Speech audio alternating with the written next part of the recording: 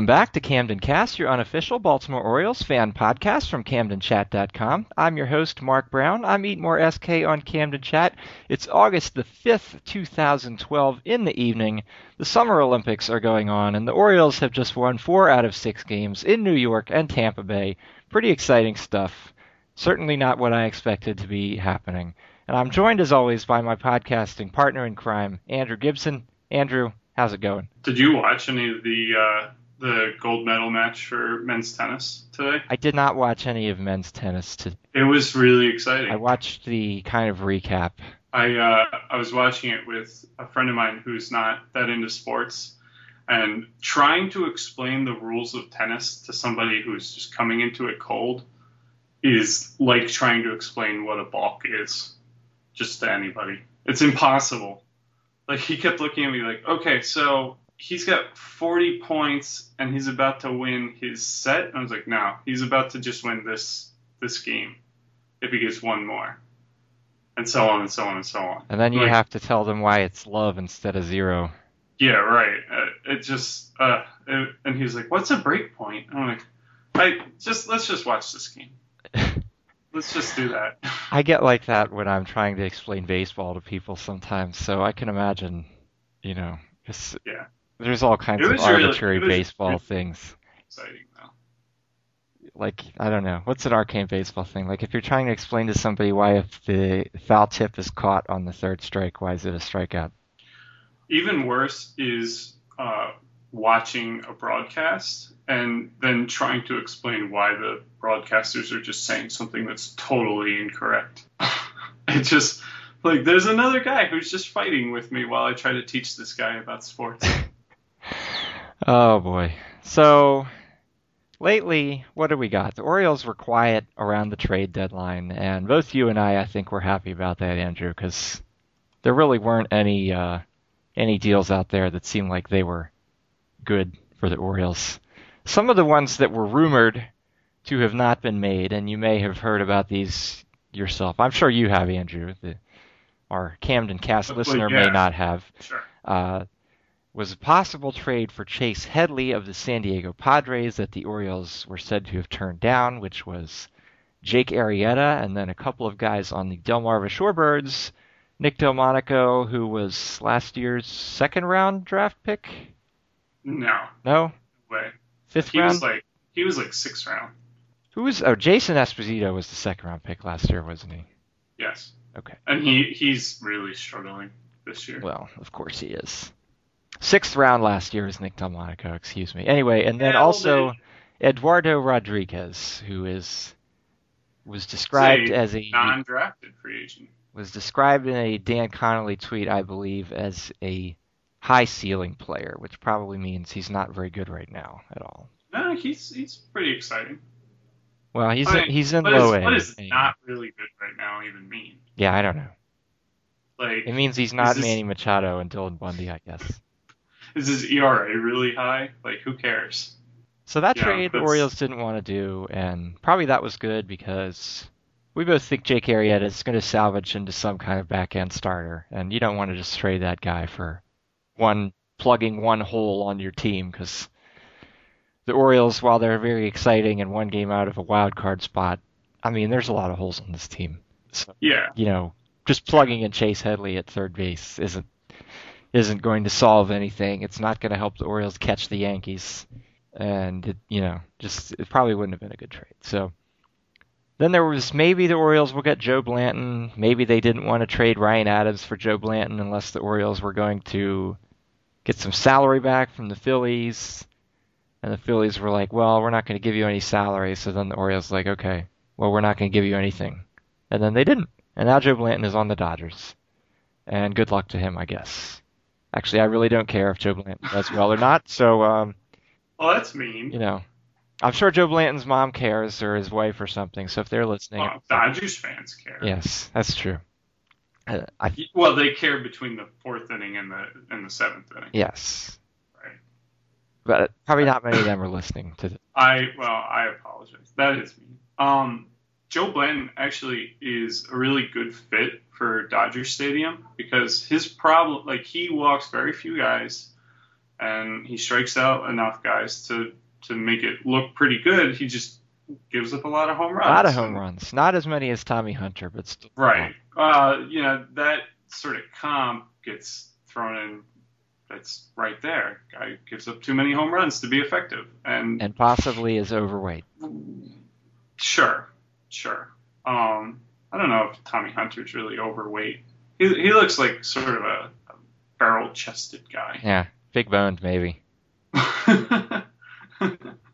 So the Orioles didn't get Blanton, although again, Eduardo Encina of the Baltimore Sun wrote tonight that the Orioles, in fact, did put in a waiver claim on him. But of course, the waiver process works where the whole same league gets priority before they go to the other league. So the Dodgers came up before the Orioles, and now they got him in Los Angeles. And I don't know. I don't care now. Here's the big question. The Dodgers were also awarded the waiver claim on Cliff Lee, who was put on waivers by the Phillies and then brought back off the waivers. So now he cannot be traded.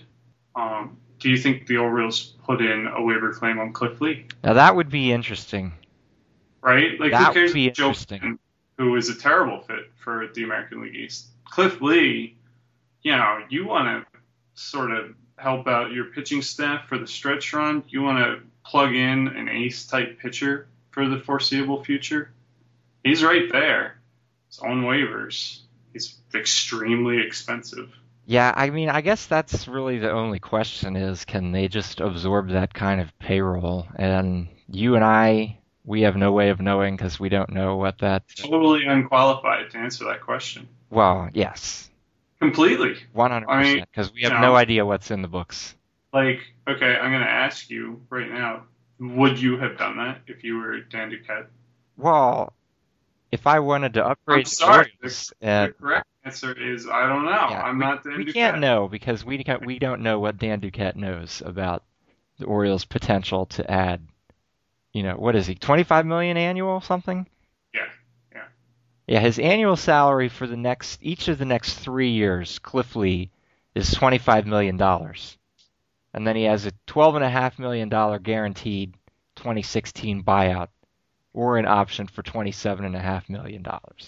It's a really interesting thought exercise because you get a really good pitcher, but you got to pay for a really good pitcher. Right. I just don't. We have no way of knowing if the Orioles. Unless you have access to the budget, what the budget is this year, and what it's like for the foreseeable future.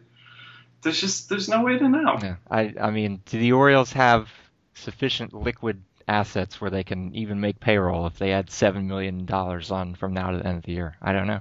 We have no idea. We don't know. Right. Yeah. So it's exciting to think about, but we don't know. And so not a really interesting answer, unfortunately, but. What other trades were out there in Twitter? Well, Ken Rosenthal wrote, so I'm assuming he would have known what he was talking about, that a deal that was discussed was Jake Arrieta to the Royals, with the Orioles getting Jonathan Broxton and Luke Hochevar. Oh, God. Which, well, that was good that didn't happen, because, one, what do the Orioles need with Jonathan Broxton? Two, what do the Orioles need with Luke Hochevar when they've already got up to their ears in struggling prospect Like, we have this starters. Really struggling top prospect starter. Let's trade him for someone else who's exactly like that, but worse. Even worse. Like Luke Hochevar is even worse. That's exactly the point. So good non-deal there. And then there was Derek Lowe was designated for assignment, and maybe the Orioles would try and trade him from the Indians, which led to Andrew and I's head scratcher moment of the week, because one of the things that was written by more than one Orioles beat writer on Twitter, I believe, is that, well, the Orioles might have some familiarity with Derek Lowe because Dan Duquette traded for him in 1997. Yeah, so they should try and trade for the 1997 version of Derek Lowe. That happened. That was not the 2012 version. Someone who gets completely I don't off. know what their salary is, but I'm assuming it's enough to support a family, health insurance, benefits, free travel, presumably. This is all part of their job. And they wrote Derek Lowe that the Orioles might trade for him because Stan Duquette traded for him in 1997. That is, it's really kind of a lazy thought to have, but Is it that much worse than saying, oh well, Manny Ramirez is a free agent. He wants to come back to baseball. Dan Duquette's the guy who signed him in the first place. He's probably going to want to go get him. Or Johnny Damon. Johnny Damon. And how many of these guys are the Orioles even looking at? The best you can probably get is a wry, semi-sarcastic, really dry response from Dan Duquette saying like, oh, well, Derek is a really good pitcher, has been for a long time, and I have nothing but respect for him. Next question. Well, what he would probably say is, boy, it would be great to get the 1997 version of Derek Lowe on this ball club, wouldn't it? And then his other evasive answer would be like, well, we're always pursuing multiple avenues to improve the ball club. This is exactly what Dan Duquette would have said. I really like that impression. Yeah. Have you ever seen The Muppets Take Manhattan? Yes. It sounds just like those frogs that adopt Kermit when he gets amnesia. Well, the last time I saw it was probably when I was 5, so I really don't remember. Wow, it obviously left an impression. I guess it did. So that's secret. That's like my generic any impression voice too. It's like every impression I try to do just sounds the same. So apparently we've just discovered it was the frogs from. It was the Muppets frogs. Take Manhattan. So I think we really made a breakthrough there in breaking down my psyche, Andrew. I really don't know. And last week we had the whole I don't even know who I am anymore because I'm being nice to Yankees fans. That was what happened to Kermit in that movie. Oh my God! Every single thing about your life is just based on The Muppets Take Manhattan. This podcast is like one ongoing therapy session. Yeah. You all are my psychologist, my psychiatrist. You guys can all go back to the first episode and re-listen to the whole thing. Like, it's got all this replay value now. Yeah. There's all these hidden messages about The Muppets Take Manhattan. Just who even knows? I sure don't. And maybe someday somebody can make a PhD out of... No, let's not get too silly here. But anyway, Andrew, the real breaking news of this podcast... I'm sorry, my mind is just still blown. Just go on without me. The real breaking news of this podcast is, as we discussed on the last episode, I've received, after ordering from Amazon.com, Weaver on Strategy by Earl Weaver, with Terry Pluto, who the back of the book says is one of the most prolific sports writers of our day. Maybe he really was in 1982, I don't know. But anyway... I read it from cover to cover. It's not a very long book, and actually I would say it's probably worth reading for all of you out there. It is 196 pages, and it's interesting just because, really, it was kind of the forerunner of the modern sabermetrics movement, really. And so what Andrew and I wanted to do is we are going to run down Weaver's 10 laws, which are in the book, and we will say what the laws are, so you don't have to feel like you've read the book to understand what we're talking about, although we'll probably highlight things throughout the rest of the book as we stumble across talking about them. So the main thing is Andrew and I were thinking about, well, which of Weaver's 10 laws really still apply, and if they don't, why don't they, and how has the game changed? And maybe we'll try and look at how some of them are, so-and-so with the Orioles in the present day, but mostly I think we were just curious is how is baseball different, if it is different from Earl Weaver's day. So, what's interesting is there's an epilogue that he wrote in 2002. Let's see. The epilogue was the product of an interview with Earl Weaver by Chris Carl of Baseball Prospectus. Now Christina Carl. Yes, indeed. In it, they go over his 10 laws, and he has comments about how he thinks they still apply in 2002. And right, it's another decade beyond that. Right, the game is very different now than it was then. And that was in the middle of the so-called steroid era anyway. Right. And now that we're not in there. So-called, yeah. I threw that one in there just for you, Andrew. Scare quotes. Just for you. Scare quotes around all parts of that. And then some more scare quotes. Quote unquote, so-called, quote unquote, steroid, quote unquote, era. And all of that is in scare quotes. All of that is in scare quotes, too. But anyway, Weaver's first law is this. No one's going to give a damn in July if you lost the game in March. Which, well, I'm sure that's still true. because I think that means spring training, right. and nobody cares about spring training. I think it's something that it's really easy to forget about even more now with the rise of the internet and a million different baseball blogs that just overanalyze things to death.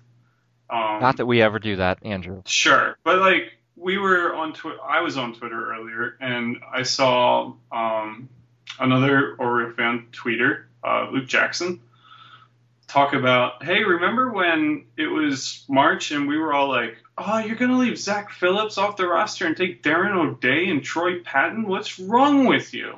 You know, because you get so caught up in like these spring training battles that really do not matter. And you start like saying like, oh, I know it's a small sample size, but it's been like 5 games and he's doing really good. And it's like, I mean, you forget completely where you are, and it happens every year. It'll happen again next year to a lot of people, and you know, maybe we should all just go back to Weaver's first law there. Yeah, and you know what, Andrew? I think maybe it's easy for Orioles fans to have assumed based on the past 14 years that the Orioles have no idea what they're doing, and it's hard for us to accept that maybe now they kind of sort of do. So when they take, for instance, Troy Patton and Darren O'Day instead of Zach Phillips, maybe they actually know what they're doing, because Troy Patton and Darren O'Day, in fact, both pitched a scoreless inning in today's game, Sunday's game, and they are both under a 3 ERA on the season. Troy, I guess, has now thrown 47 2/3 innings, and O'Day is 43 2/3. That's some solid bullpen performance there. In fact, my mid-season most valuable Oriole, I entertained the idea of putting Darren O'Day's name out there because he's been really critical to the success of the team this year.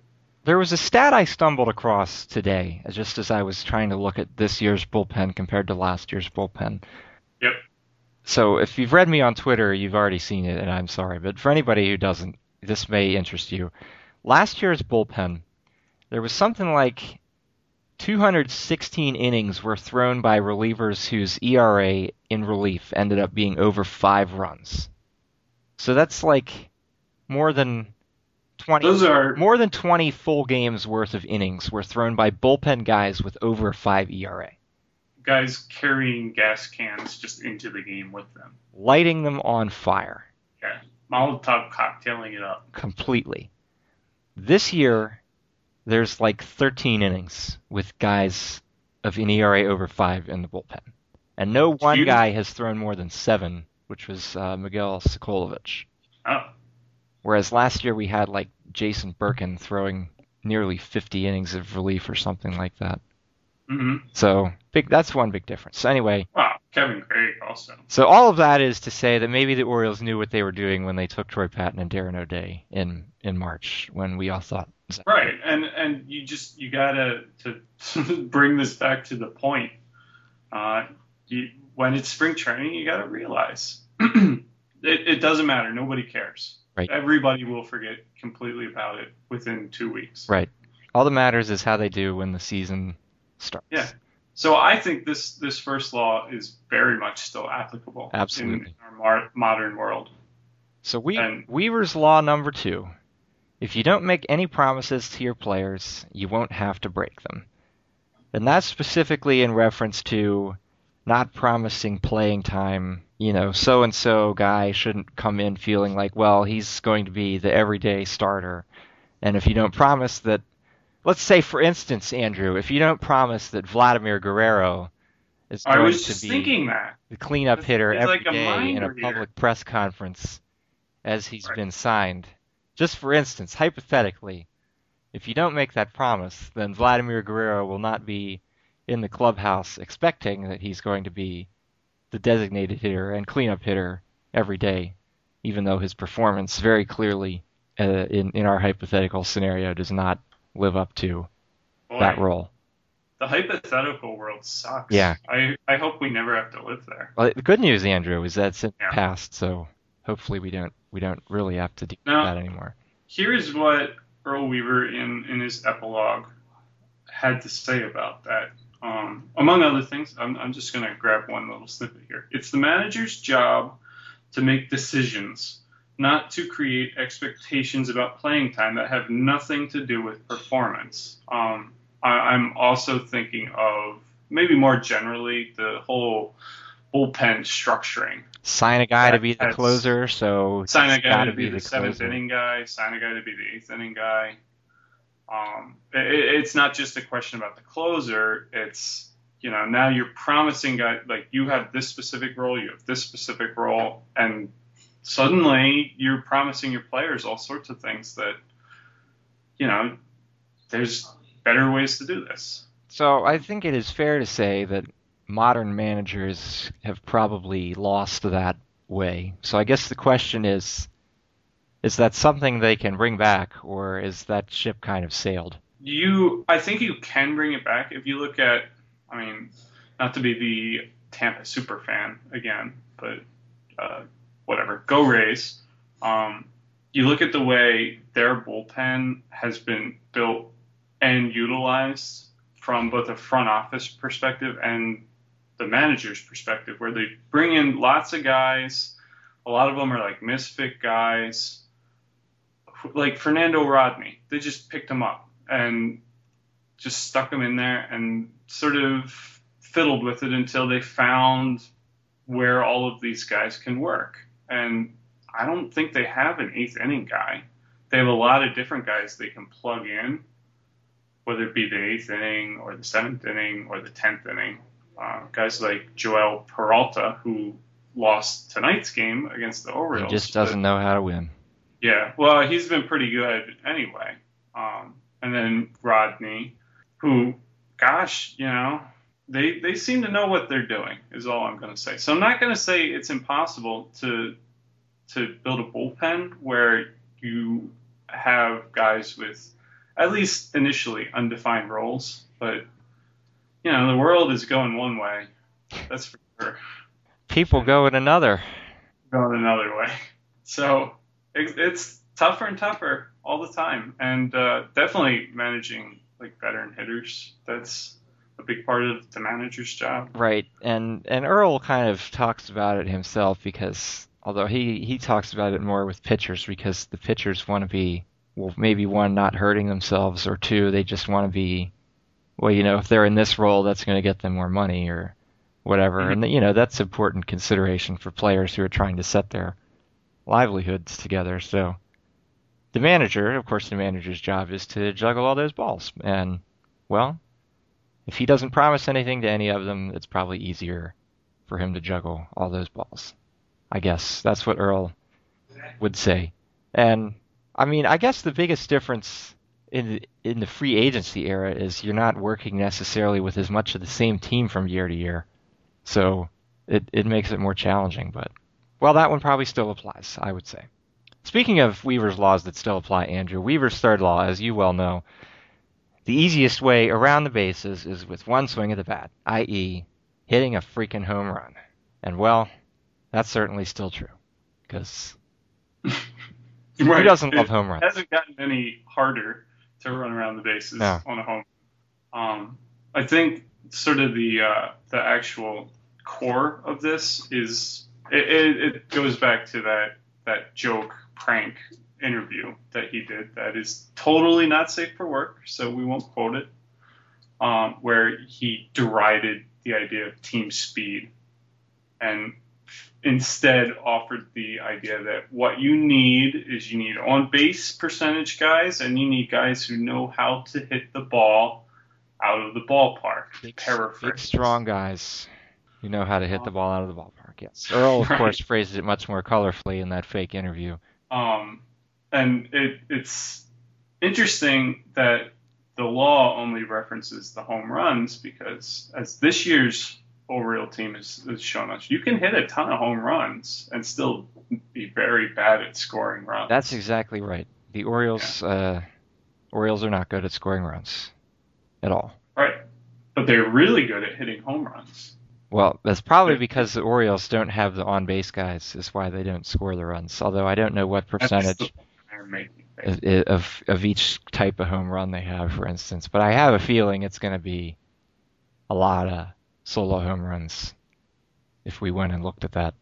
But the Orioles, of course, are really a giant mystery because if you look at, for instance, their expected record based on their run differential of minus 57 runs after 108 games, their Pythagorean expected record, if you will, is I believe 48-60, and they're in fact 57-51.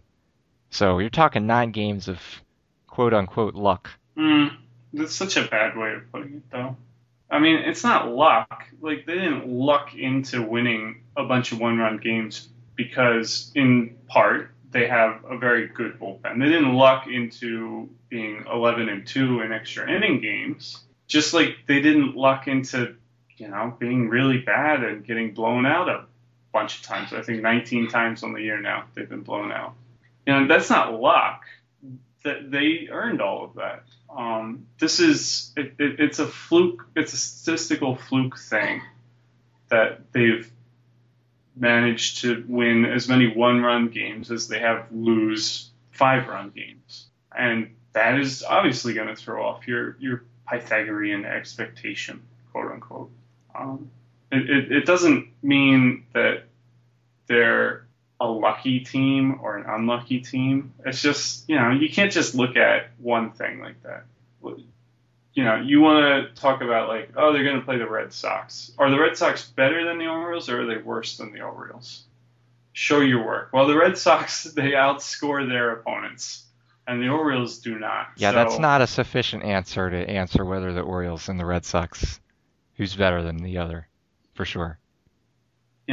And it's a thing that's happening, and it's interesting. It's very, very interesting, sort of, to look at how the Orioles have managed to do this. Probably because most teams probably come within 3 to 5, if not fewer, of within their differential versus their record.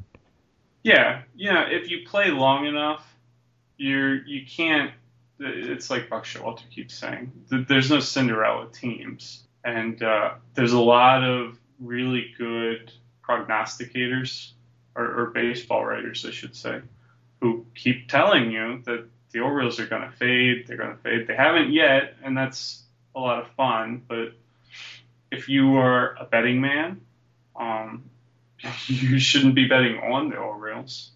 But I think the really great joy of baseball is that we can give you odds, and that's it. Right. Nobody knows what's going to happen. And even if you took a guy, for instance, like Cesar Izturis, even if he's a 200 hitter, well, what if he gets one of his 2 out of 10 hits, with the bases loaded in the bottom of the 9th inning or something like that? That's pretty awesome. Right. And you have no way of knowing, because even if he was up against a pitcher who throws 100 miles an hour, what if he gets that one pitch?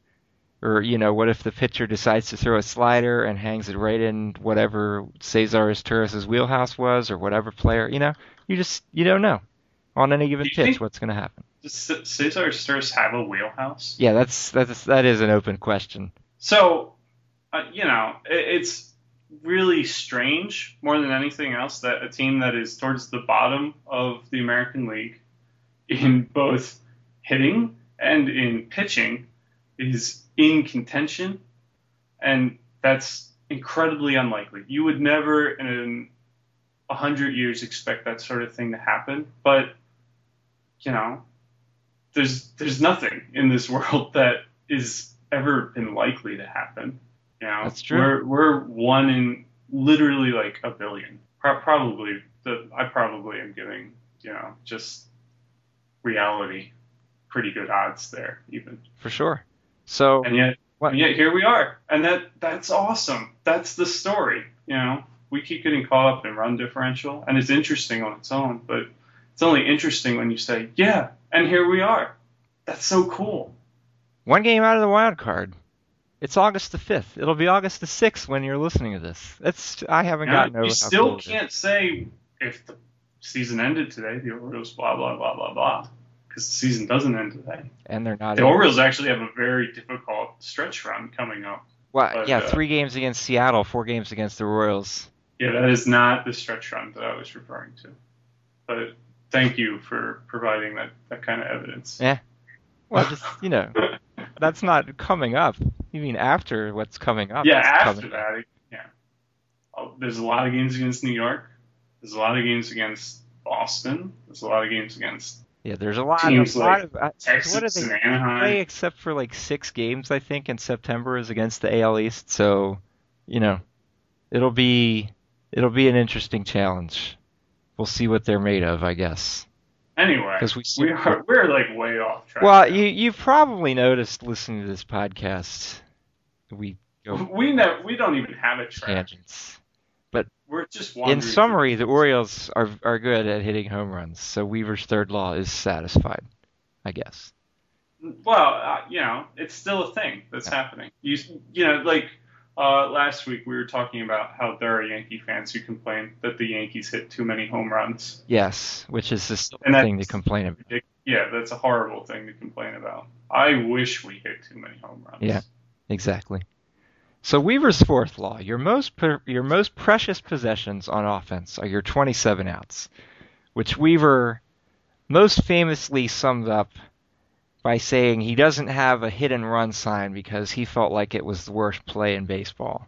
And Weaver elaborated, feeling like it was the worst because you have your hitter who has to swing at a pitch that may be less than ideal, and then you have a runner who has to kind of run at half speed towards second base because they don't want to be too far away if it's, say, a hot shot line drive that gets caught by an outfielder or something like that. So he didn't like the hit and run. And that's probably why he would not want to give one away. Or especially, for instance, not want to sack bunt early in a game, or have a guy who can't steal a base be stealing a base and failing at it. Like, let's say Robert Andino. Let's just, for instance, say Robert. Like, I'm picking a hypothetical. It's like I'm just generating a random name here. It's Robert Andino. It's like a million monkeys with a million typewriters just came with Robert Andino. I mean, if those words mean something to you, that is on you. That is not my problem. Yeah. Yeah. So, of course, Weaver would probably hate how much there's bunting, especially in the National League, but sometimes in the American League. It's just, it just drives me insane sometimes. I guess maybe because I've been barraged for years by people saying, well, Earl Weaver hated bunting, so I should also hate bunting. I don't know. Yeah, well, there's a really good quote. I know somebody on Camden Chat has it in their signature, and it's like, I keep the bunt where it belongs, in the closet, like at the bottom of a pile of junk. Yeah, that quote actually was in the book somewhere. I remember reading it. Well, there you go. So Earl did not like the bunt at all because it's giving up one of your 27 outs. So now here's sort of my open question. What do you think Earl Weaver would have said about defined hitting roles based on lineup position? Like, the leadoff guy has to be fast. The 3-4 hitters are your RBI guys. They have to drive guys in. Those are the guys. Like, I hear all the time on sports talk radio things like, he got up in an RBI situation and he wasn't driving guys in. Every situation is an RBI situation. Right. If you hit a home run, you have an RBI. Like, I mean, here's the direct quote from the Athletic. He says, a manager has to convince his hitters that they have to get on base for the next guy and that no player can do it by himself. So you end up seeing players who are taking walks in RBI situations, quote unquote, like runners in scoring position or something like that. And he takes a walk. And, there's a lot of fans who are going to complain about that. You'll probably hear a lot of managers say, like, well, we didn't take advantage of that situation, or maybe just unnamed sources behind the scenes complaining about that sort of thing. But that's a really great outcome for that. You got on base. You moved the ball along. Yeah, you're putting more pressure on the pitcher to not screw up on the next hitter. Right. For instance, Andrew, nobody likes Mark Reynolds, but he doesn't have a terrible on-base percentage. So Yeah, because he knows how to work the he count and can get walks. sometimes, well, a lot of times he strikes out, but he also knows how to get on base sometimes because he can take a walk. And that's the kind of thing Earl was talking about, I would say, because he wants a guy who knows, well, I don't have to hit a home run right now. If I get a walk, then just, for instance, Adam Jones might think that, and then Matt Wieters can come up after Adam Jones, and Hmm. now that Adam Jones is on first base, the pitcher might make a mistake to Matt Wieters, and then Matt Wieters will hit the home run. Now, I don't know how applicable this law is because I don't think there's anybody out there who doesn't, in a really general way, observe that on base percentage is where it's at. Yeah. Yeah. In today's game, at least the professionals know without any doubt that the guy with the 250 batting average who walks 20% of the time, to just go at an absurd example, and has a 400, 450 on base percentage is way more valuable than the 300 hitter or the 350 hitter who never walks and has a 350 on base percentage. Yep, for sure. Right. Yeah, everybody knows that. That's not revealing anything, magical to anybody anymore. So Weaver's fifth law kind of follows from the fourth law because he says if you play for one run, that's all you'll get.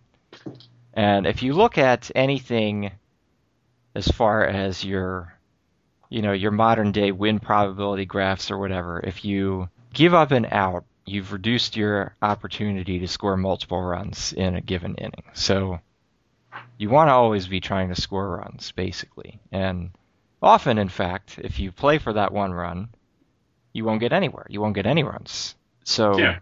I mean, how many times have we seen, well, leadoff guy gets on, okay, we'll sack bunt him into scoring position. Strikeout, or, pop out. Yeah, it doesn't even need a strikeout. Ground out to the shortstop. You can't move the runner over. Yeah. Line out to the shortstop, and then it's a double play.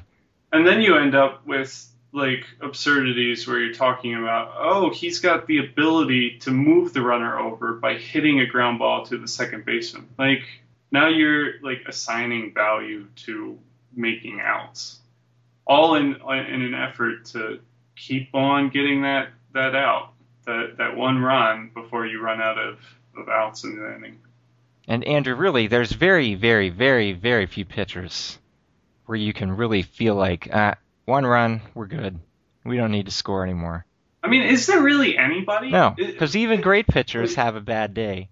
Right. If you give Justin Verlander a one-run lead in the first inning, are you really sitting back job well done, boys?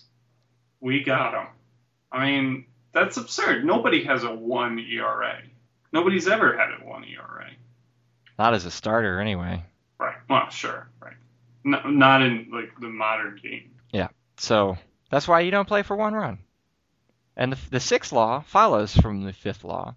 Also, don't play for one run unless you know that run will win a ball game. Well, there you go. So Earl will relax his stance, for instance, on sacrifice bunting slightly if you're talking about, well, it's the 8th or the 9th inning of a tie game, or the top of the 9th if you're on the road. Although the Earl says, quote, but you'd better be doing it with a player who can bunt or who can steal bases with a really good chance of success. Even then, you'd better have the right combination of hitters on deck or on your bench to drive home that runner you just spent, or you've risked one of your outs to advance. Because if you sack bunt a guy and your cleanup hitter's coming up, he's getting intentionally walked. So you better hope your fifth hitter can also get that hit. Because otherwise you've just taken the bat out of two hitters in the top of your lineup, which is bad. So that's why you don't play for one run, because you don't know what's going to happen in a long baseball game. But in a short baseball game, right? If there's one inning, there's a lot more control that you have over it. Yeah. So Andrew, Weaver's laws are doing pretty well so far. Yeah, well, he's a smart dude. We can maybe quibble over things like you should never hit and run, or you should only hit and run in like late situations. I think if you do something like, let's just eliminate bunts altogether. You can never bunt unless it's at least the 8th inning and you're at least tied, or at least losing by 1, right? Other than that, you can never bunt. Then don't sacrifice bunt anyway. If you can bunt for a base hit, that's a different story. They stop defending against the bunt, and you never try and get that bunt. If for instance you're a left-handed hitter who's got the crazy shift going on, and you can drop a bunt down the third base line and there's nobody there, I think that's something players should try and do more. There's no absolutes. You can never just say, "Oh, we can never do this," because if you never do it, then like the defense playing against you is going to understand that you never do this, and that makes the game harder for you. Right. You don't want them to know what's happening. You want them to think they know what's happening, but never be 100% sure. And then, I mean, we can maybe say something like pitchers should probably always sack bunt if they're up and there's runners on in less than 2 outs. Yeah, okay. Well, yeah. So Earl, of course, was managed or like by AL. Cesar Duras or Endy Chavez. Those types of guys, you can make a pretty good case should probably be bunting most of the time. Yep. But they probably should also not be, batting second or first or playing every day, that sort of thing. Right, indeed. So here's where we dive into where Weaver's laws maybe aren't as good today. Because Weaver's law number 7 is it's easier to find 4 good starters than 5. Because Earl, big believer in the 4-man rotation. And Andrew, I don't think it can be done in the present game of baseball. Well, that is literally not true. It is currently being done in the current modern game. Are they still doing it in Colorado? As far as I know. Yeah, it's not really like working out for them. No. And that's what's really unfortunate out there, is that is the worst place to try out something like that. Coors Field, yeah. Coors Field with that group of pitchers. Yeah. But, oh man, like just the idea of saying like, we're kind of hopeless. Let's try something out of the box. Let's do a 4-man rotation. Let's drop our worst pitcher and see what happens. I guess the problem for Colorado is all of their pitchers are their worst pitcher, because I've just looked at their box score right now, and literally every pitcher who has started a game for them has an ERA over 5. Yeah, well, Wow. They have issues, but it's cool that they're trying something, even though they're setting themselves up for failure a little bit. But going back to the point, the 4-man rotation, I mean, it is in fact literally easier to find 4 pitchers than 5 pitchers. And if you have, for whatever reason, a serious rotation that you have made into a 4-man rotation, you're giving your really good starters more innings. You're taking out really bad starts. Yeah, I guess the question is, are pitchers today capable of just suddenly being in a 4-man rotation? Right. Well, the problem, I think what you're trying to get to is, like, what pitcher's going to sign with that team, basically. Because if they have any kind of injury history, they're not going to be like, well, sure, I'm down to throw 280 innings. Because that hasn't been done in the, probably 20, 30 years. But the thing with, like, the injury stuff is, pitchers are still getting hurt a lot. Yeah, no matter what. We have not cut down on that. Like, we talk about, like, all these innings limits and, like, the Dylan Bundy rules and the Jabo rules and all these things, and it's just not helping in a lot of places. We've grown, like, really attached to the Verducci effect. And that doesn't even make sense. Like, that doesn't even start to make sense. But we're so afraid of pitchers getting hurt that going backwards to having them throw more, like, that's never going to happen on a wide scale. Seriously, you see more teams go to 6-man rotations than 4-man. Which, in fact, the Orioles are doing at least one level of their farm system this year, I believe. Well, Right. we got so many great pitchers. We need to have six-man rotations. And a lot of it, especially for the Orioles and the farm, is that, oh man, can you imagine how much fecal matter would rain down if Dylan Bundy tore his labrum? Yeah, and they would only say like they would be like, well, it's because you're doing pitching him every third day or every fourth day, even Yeah, though right. even though that probably wouldn't be the reason. It would just I mean, people would get fired.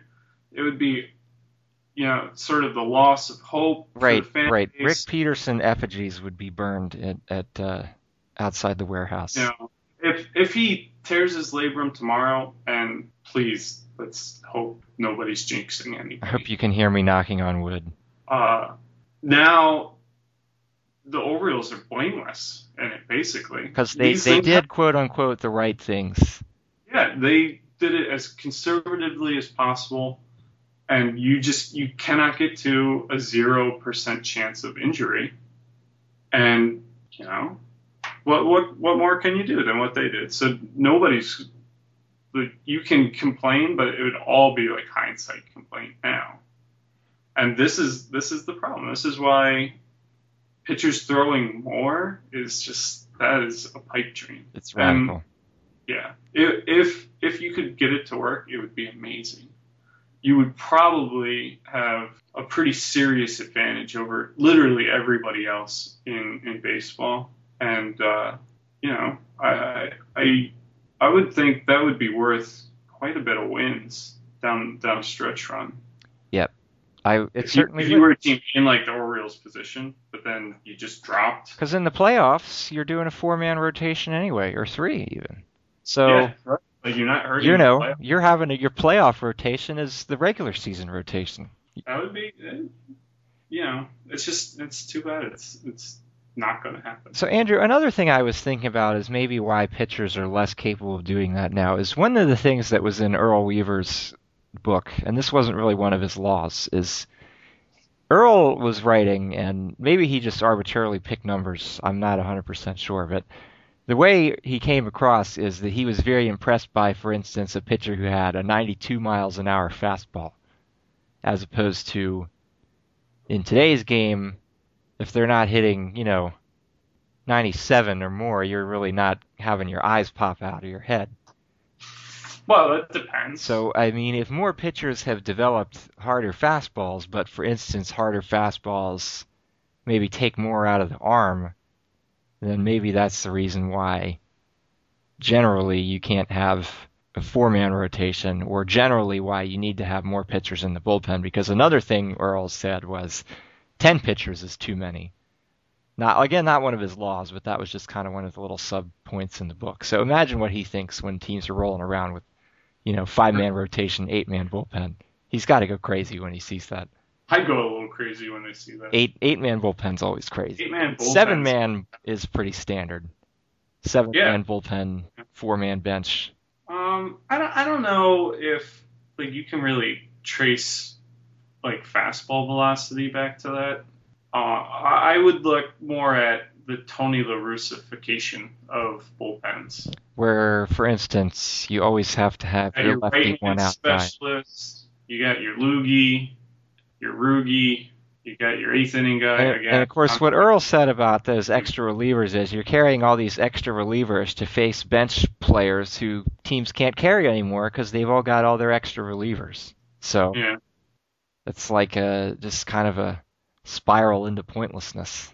So I don't know. That was just kind of one of the things that struck me about that. Yeah, it is interesting though, because I mean, I have no idea if people are throwing harder now than they used to. It doesn't surprise me at all for, I guess, two reasons. One is that we, as a culture, have incentivized being able to throw and pitch a baseball really effectively. We've incentivized the nuts out of that. Now, if you're a little kid and you look at these millionaire baseball players who are famous, Yeah, you want to throw 100 miles an hour. series throwing in front of thousands of people in Yankee Stadium and Camden Yards, all these gorgeous ballparks that we're building. Right, like you dream of that. nobody dreams of, you know, doing like public service work. Well, maybe people do. I don't know. We don't incentivize it the same way. So of course, like we're developing technologies and statistics and all sorts of new methods for analyzing how to best throw the pitch the fastest with the most movement and so on. So that's one thing that it would not surprise me. And the second thing is there's more people trying to do all this stuff. The talent base we've added, this predates Earl Weaver's time, but we've added African Americans who weren't always allowed to play baseball. We've added Dominican players and Japanese players and Venezuelan players and now even European players. There's an Italian who is in the Mariners. A couple Australians bouncing around, right? Some Australians, and there's a German in the Twins organization. And let's not forget Rick Vandenherk. And right, of course. I can't believe I just said that. Oh God.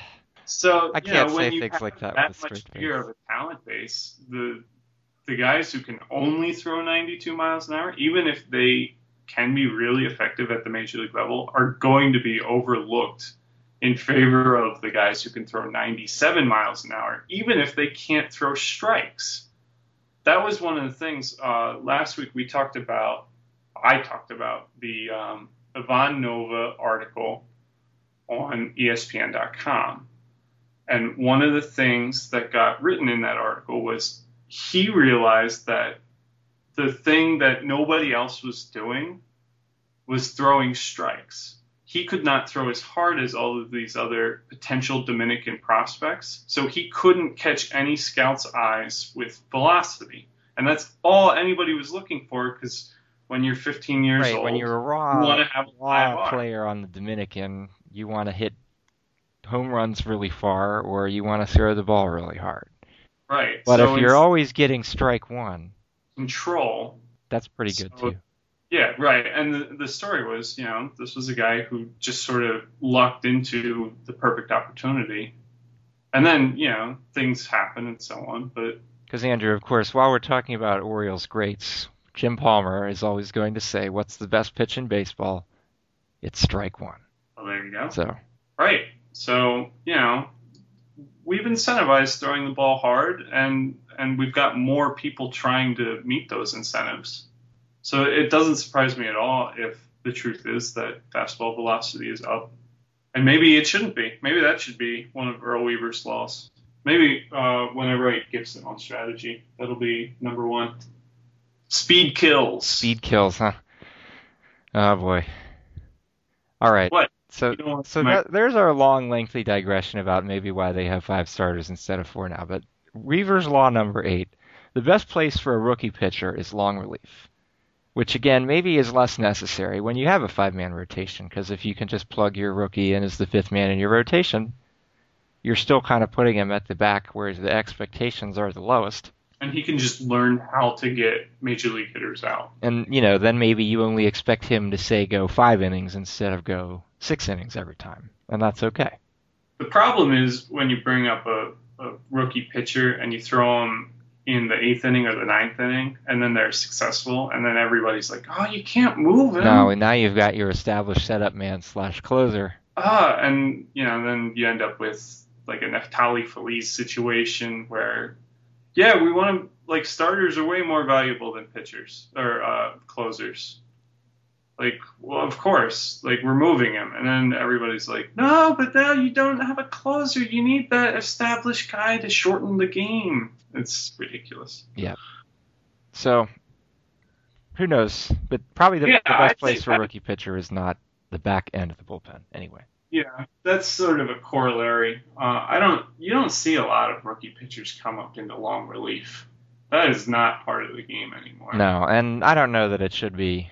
I think there's better ways to break them in. Not that the Orioles would know anything about breaking in a rookie pitcher, because the only way they break in a rookie pitcher is panic. Somebody got injured, call him up now. Even though 5 days ago they were saying, well, there's no way we'll call him up. Well, suddenly Brad Bergeson takes a line drive off the kneecap and Brian Mattis is in the major leagues, even though there was no way you were going to call him up for any reason. Or Brian Mattis has an intercostal injury, so now you're calling up Zach Britton, even though you specifically weren't going to have him open the season. Yeah, but he did really well in March. That's what's important, right? Yeah. You see how it all ties together? It's cool, right? It is. So speaking of things that all tie together, actually I don't think this one does, but Weaver's Law number 9, which was one of the ones I found most interesting, because I don't pay attention to this at all. The key step for an infielder is the first one, left or right, but before the ball is hit. And Andrew, I think it's fair to say that anything to do with Orioles infielders in the present has nothing to do with Orioles infielders of Earl Weaver's day. Well, let's see. When Earl Weaver was the manager, they had a really good defensive third baseman. You might have heard of him. His name escapes me. It was it Frank Robinson? Just go around the horn with, say, Brooks Robinson, Mark Belanger, Bobby Grich, and Boog Powell, or Frank Robinson. That's pretty good. Pretty good infield. Or Cal Ripken in the latter. Eddie Murray. Yeah. You know, he did not want for great infield defense. I think what the book said was they won 30 Gold Gloves total while he was the manager. Yeah, but well, that's neither here nor there. What I'm about to say, so I won't say it. But I think you know what it is I'm gonna say. Yeah, I know. Yeah. Okay. I'm gonna feel really dumb for saying this, but I almost have never actually watched a game in person and paid any attention to that first step. No, like that's what I was thinking when I was reading it. I was like, next time I go to a game, I want to pay attention to that, because I just have a feeling probably Wilson Betemit does not take any step as the pitch is thrown. What I do, I get really annoyed when I see Betemit or Reynolds, and they appear to have the range of approximately however far they can fall. And sometimes not even that, because they don't try to fall. Right. Well, yeah. So it would be really interesting to watch that and see what they're doing as the pitch is being delivered, or so on or so on. We kind of talked months ago about what Wayne Kirby said on that Masson preseason game about defensive metrics. Well, if the pitchers aren't hitting their spots, then the defense is going to be out of position, because if you're positioning your defense assuming that the pitch is going outside and then the pitcher misses and it goes inside, then everybody's out of position. All I can say to that is I tried to do a study on that exact saying that he did, and I did not come up with anything that defended him saying that. Yeah. Which doesn't mean anything outside of potentially I'm not especially good at research, and I wouldn't necessarily argue that. But it sounds like something that you say where you don't intend to ever try to prove it. It has what Stephen Colbert might call truthiness, but you can't really. Exactly. It feels like it's true as long as the evidence is supporting it, but as soon as the evidence isn't, then you don't know why it's not. The corollary to this is they say the first step for an outfielder should always be back. Yes. And you often see major league outfielders who do not take a first step back.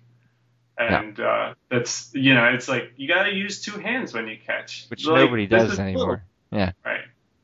So it'd be interesting to see infielders going side to side or outfielders who takes a first step back, who takes a first step in. I mean, that's something I'm going to try to watch next time I'm at a game if I'm not it's impossible. If I'm not imbibing some Natty Bows, for instance. Maybe next time if I get to go in the press box, I will look for that or something. That would be very cool. So the last of Weaver's laws, the job of arguing with the umpire belongs to the manager because it won't hurt the team if he gets thrown out of the game. Earl was not a fan of over-managing, and he just felt like write your lineup card and then it's up to the players to go do what they're getting paid to do. So it's okay if he gets thrown out because it doesn't matter if Earl Weaver gets thrown out. The team won't miss him. Well, I guess that's probably still true. Yeah. Don't get the player ejected, get the manager. Because if the manager gets ejected, I mean, what? The bench coach is just going to do exactly what the manager would have done anyway. Or the pitching coach will get on the phone to the bullpen instead, and whatever. They're all going to make the same moves anyway. There's no individuality. Well, that's not true, but, whatever. So, overall, what did you think about the book, Weave Your Own Strategy? It was just interesting to see the foundations of what everyone just kind of accepts as automatic now. Like, for instance, everybody that's, remotely sabermetric now wants to look at on-base percentage more than batting average, which was a radical thought in, 1984. I think there's enough people who would not consider themselves sabermetrically inclined who are looking at on-base percentage. Like that is right. It's become so standard. It's not even an advanced stat anymore. It's just one more of the basic stats you pay attention to. Right? And I mean, there was a lot of stuff that was in there where he had his chapter on scouting, and he had like his index cards on every player, or like he showed what a pitching chart looked like, which I thought was interesting because they always talk about charting pitches, and I never really had any context for what that meant. And then he had like cards where he would have your defensive positioning for every player you were going to play against, and then he just had like X's on the diamond to show where he wanted his fielders, because they had a plan for how to pitch this guy, and so if they're pitching this guy this way, then they want their defenders in this position, and that was pretty interesting. And the other thing was that where I thought interesting is one way Earl seemed to differentiate from, say, modern sabermetric wisdom is Earl was a big believer in looking at your batter-pitcher matchups, which even you and I kind of laugh at when the beat writer's like, well, so-and-so is playing today because he's 5 for 9 against so-and-so.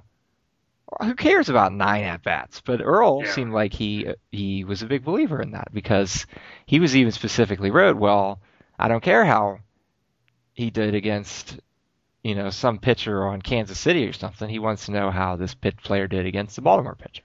So I don't know. I would have enjoyed if he had elaborated on that a bit more.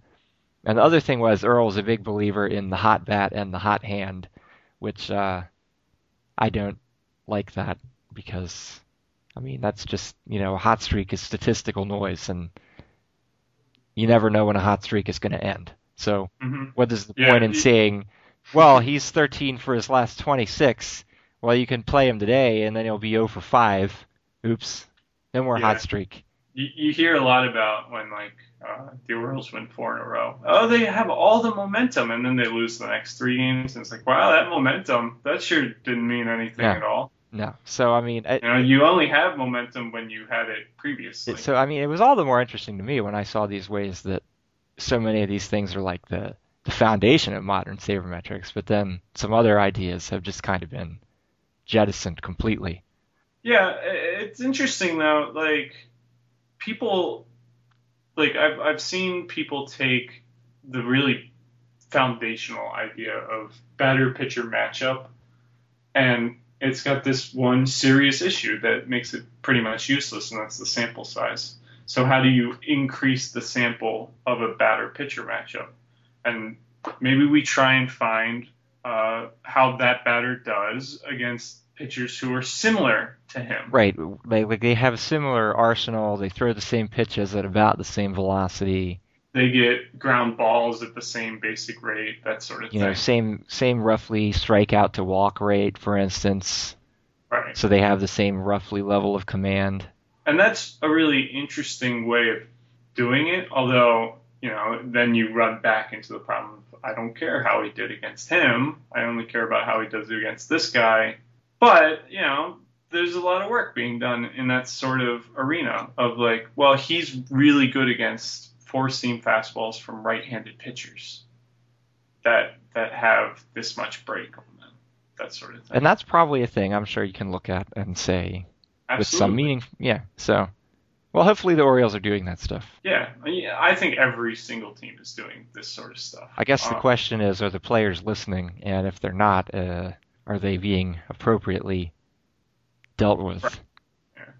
And, Earl Weaver, he's not going to be right about everything.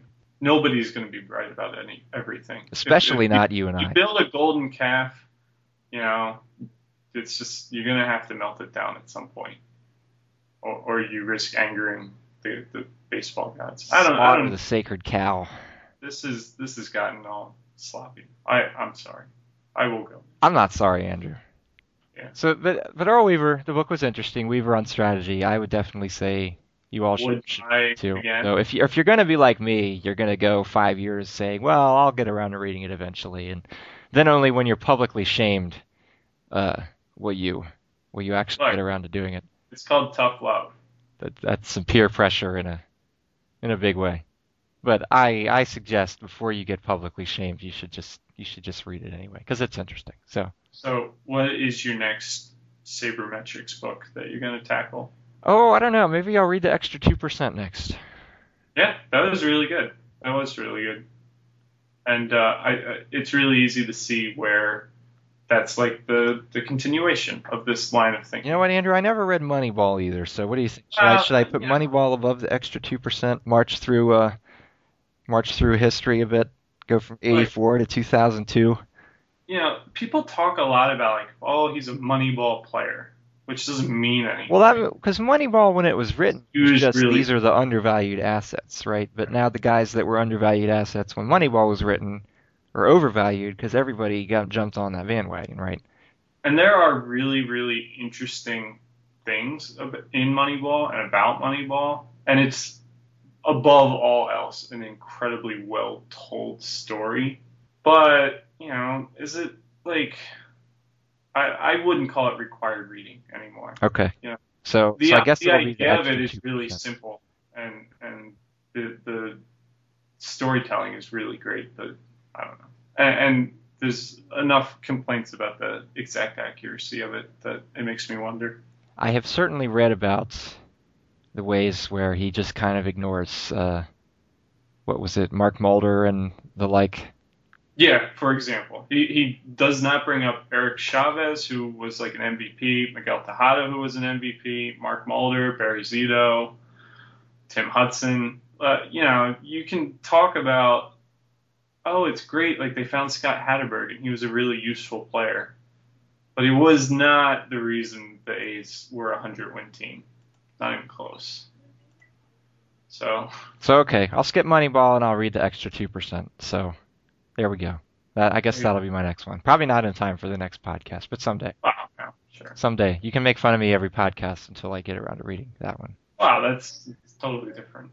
If like Cal Ripken wrote the extra 2%, you're darn right I would make fun of you every day. Well, Andrew makes fun of me every podcast anyway, and I make fun of him every podcast also. So I guess really it all evens out in the end anyway. That's true. But Andrew, we're winding down to the end of our time. In fact, I think I've already made you late for Breaking Bad again. Ah, crap. So my bad. So it's plug action time. So you remember you can follow us on Twitter. You can follow Andrew. He's at Gibson Andrew, and I am at Eatmore SKESSKAY, like the hot dogs, because you can taste the difference quality makes. You can follow Camden Chat on Twitter at Camden Chat. You'll get notices when all of our articles are posted, and when the Bobblehead Factory lets Stacy out, she will tweet at people as well. Facebook.com/CamdenChat, or as Andrew noted last time, just go to CamdenChat.com. Yeah, there's a whole website. It's like a fan website. And awesome fellow Orioles fans are there. You will learn something and be entertained. Just don't go if you're faint of heart, because it's a little crazy sometimes, but that's part of why it's fun. And also, you can subscribe to this podcast if you go on iTunes and just search for Camden Cast, or you can find the link on where to subscribe on CamdenChat.com. In fact, so Andrew, we're over time, so we'll dispense with the final thoughts on the Orioles tonight. I guess our final thought will be go Orioles. Go O's. Yeah, I think I can speak for you on 2 that. out of 3 in Tampa. 2 out of 3 in Tampa, 2 out of 3 in New York. Pretty awesome. And now we got Seattle and Kansas City coming up, so hopefully they'll keep their foot on the throttle. So that's all we've got for tonight. We will be back next time. This is Camden Cast, and we are out.